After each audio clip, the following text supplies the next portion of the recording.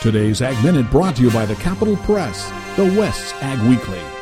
Attorney generals from 28 states have requested EPA and the Army Corps of Engineers delay implementation of a controversial rule they say unlawfully expands the agency's jurisdiction under a Clean Water Act. The Attorney Generals on July 28 sent a letter to EPA Administrator Gina McCarthy and Assistant Secretary of the Army Civil Works Joe Ellen Darcy, asking them to immediately extend the effective date, August 28th, of the new ruling defining waters of the U.S. by at least 9 months to allow for appropriate judicial review.